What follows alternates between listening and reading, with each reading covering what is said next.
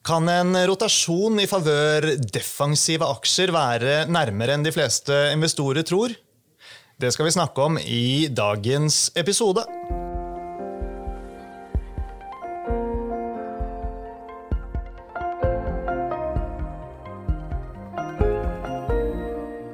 Velkommen til Utbytte, DNB-podcasten der jeg forklarer hva som skjer innen global økonomien og finansmarkedene. Jeg er Marius Brunhaugen fra DNB Markets, og med meg har jeg som så mange ganger før aksjestrateg Paul Harper. Hei, Paul. Hei, Marius. Ja, hvorfor er det et aktuelt tema, og om hvorvidt vi kan få en sektorrotasjon i aksjemarkedet i favør av defensive aksjer? Altså det er jo sånn at vi må alltid prøve å se fremover og prøve å forstå hva er det som blir den neste endringen. Så hittil i år så har det vært veldig mye fokus på renter og inflasjon, og spørsmålet har vært hvor mye er det du må sette opp rentene til å få kontroll på inflasjonen. Så det har vært veldig lite vekstfokus nå i det siste, det var litt mer et tema i fjor, men nå har det da vært egentlig slik at alt har dreid seg om renter og inflasjon så langt. Men selv om jeg tror veldig mange av lytterne våre vet dette, minn oss på hva er defensive aksjer, og gi oss noen eksempler. Altså defensive aksjer er de som er minst påvirket av veksten i økonomien. Så det ville typisk være sånne type sektorer som helse for eksempel, defensiv konsum, da tenker vi på selskap som Orkla. Telenor vil også være forholdsvis defensivt, det er ikke sånn at du kutter ut mobiltelefonen hvis det blir litt dårlig vekst i økonomien. Så er egentlig alle de sektorene hvor selskapene da klarer å opprettholde noenlunde stabil inntjening til tross for at kanskje veksten i økonomien ellers skuffer. Men hva er det som taler for en sånn rotasjon da? Ja, så det er fortsatt for tidlig å egentlig si at det er noe som skjer allerede nå. Men det er nettopp det å prøve å forutse hva er det som blir den neste endringen.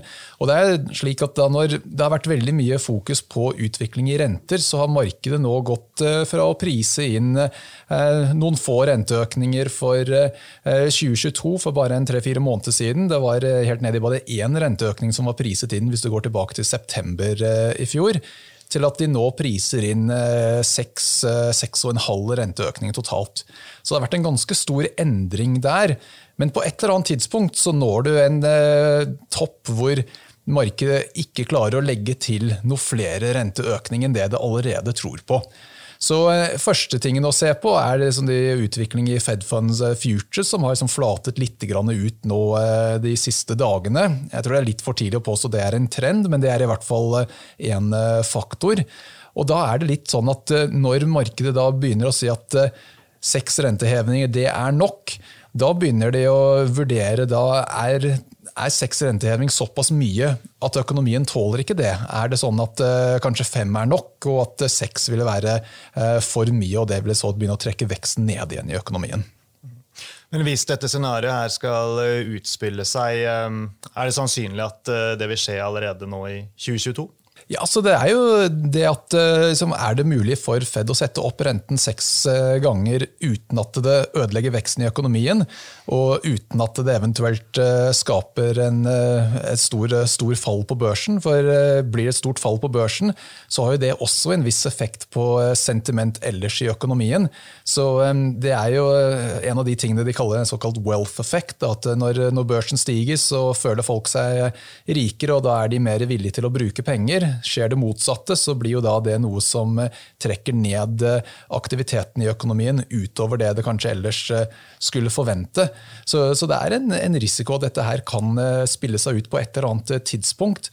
Og det er det å klare å få den overgangen fra at man setter forventninger til rentene opp og opp, til å da prøve å se, er det sannsynlig at du når en topp uten at du også da begynner at du kommer til den toppen, nettopp fordi at du tror økonomien ikke tåler det. Så best case er at du setter renten opp, det får kontroll på inflasjonen, og så begynner produktivitetsvekst å overta, og at du klarer å opprettholde en bra vekst i økonomien uten at det er behov for å sette rentene noe videre opp. Men ser man gjennom historikken, så har det faktisk ikke vært så veldig mange tilfeller hvor sentralbanken har klart å få til en myk landing når inflasjonen har vært relativt høy. Men dette her vil jo ikke skje sånn over natten. Det jo noe som mest sannsynlig I så fall vil skje gradvis, og dermed så vil det vel også være lurt og riktig for mange å også gjøre tilpasninger på porteføljen gradvis. Du vil vel også ha en slags type tilnærming selv på for eksempel porteføljen med aksjer anbefalte aksjer som du styrer? Ja, så det man opplever som regel det at prisene beveger seg først, og så får det bekreftet I de fundamentale makrotallene og så videre. Så det nettopp det at hvis man venter til tallene bekrefter dette, så man allerede litt sent ute. Så det jeg følger litt ekstra med på nå, utviklingen mellom forskjellige sektorer blant annet. Så hvis vi begynner å se at helseaksjer gjør det bedre enn energi og råvarer, så vil det være et signal på at, at noe på gang.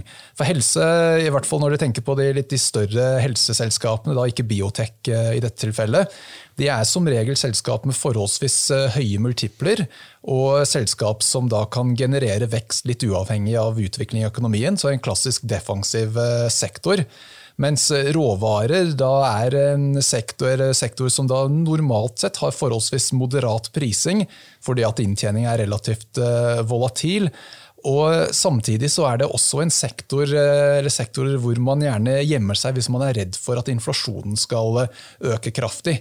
Så begynner de råvarer, energi å gjøre det litt svagt, samtidig som helse gjør det bedre, så vil jeg si at det kunne I hvert fall være et signal på at sentimentet rundt akkurat utvikling med inflasjon og renter begynner å bli overtatt av frykt for om veksten klarer å holde seg bra nok. Og så får vi bare presisere, som vi har sagt nå flere ganger, dette ikke et scenario som vi sier skal skje nå, men det noe vi tror verdt å ha I bakhodet når man I markedet. Ikke det greit oppsummert?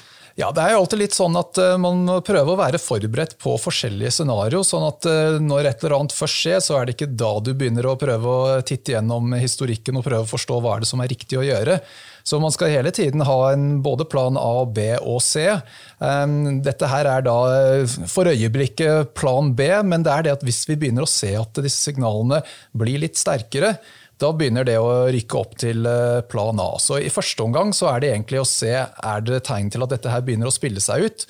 Og her kan man også se for eksempel da, hvis rentene ikke klarer å fortsette noe oppover, 10-årsrenten har som slitt med å bryte ordentlig gjennom 2%.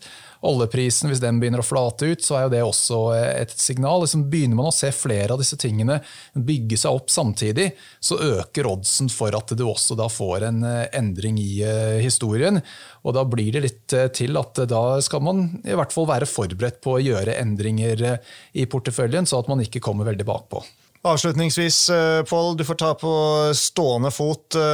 Du må gi oss et par tips innen det defensive. Hva favorittene?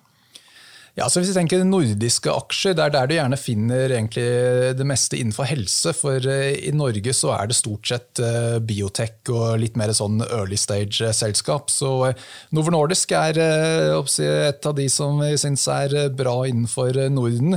Stort selskap som har levert bra avkastning over mange år, har en fantastisk track record, og det I hvert fall et sted man kan vurdere hvis man skal ha litt eksponering mot helse. I Norge så blir det da litt mer av de type aksjene som type Orkla Gjensidige, sånne type case som da har litt høye multipler, eller I hvert fall I Gjensidiges tilfelle litt over gjennomsnittet, som da får litt hjelp av at rentene flater ut og begynner å komme litt ned igjen, samtidig som det ikke den samme grunnen til å begynne å nedjustere inntjening som det eventuelt kunne være innenfor energi og råvarer hvis råvareprisene begynner å falle. Bra det, Pål. Det ble en kjapp gjennomgang, men interessant tema som det ikke utenkelig at vi kommer tilbake til I løpet av året. Vi runder av for nå, så da gjenstår det bare å si tusen takk for at du var med, og takk til alle dere som hørte på.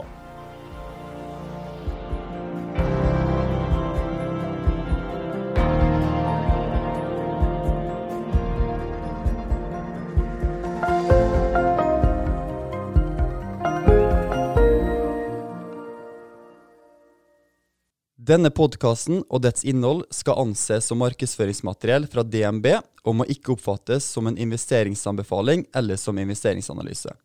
Innholdet skal heller ikke anses for å være investeringsrådgivning tilpasset den enkelte kundes behov. Informasjonen som gis i podcasten er kun ment som generell spareveiledning og er ikke ment å utgjøre juridisk, finansiell, kommersiell, skattemessig eller regnskapsmessig rådgivning. DNB tar intet ansvar for direkte eller indirekte tap eller kostnader som måtte oppstå ved bruk av informasjon i denne podcasten. For mer informasjon og full disclaimer, vennligst se vår webside dnb.no/disclaimer.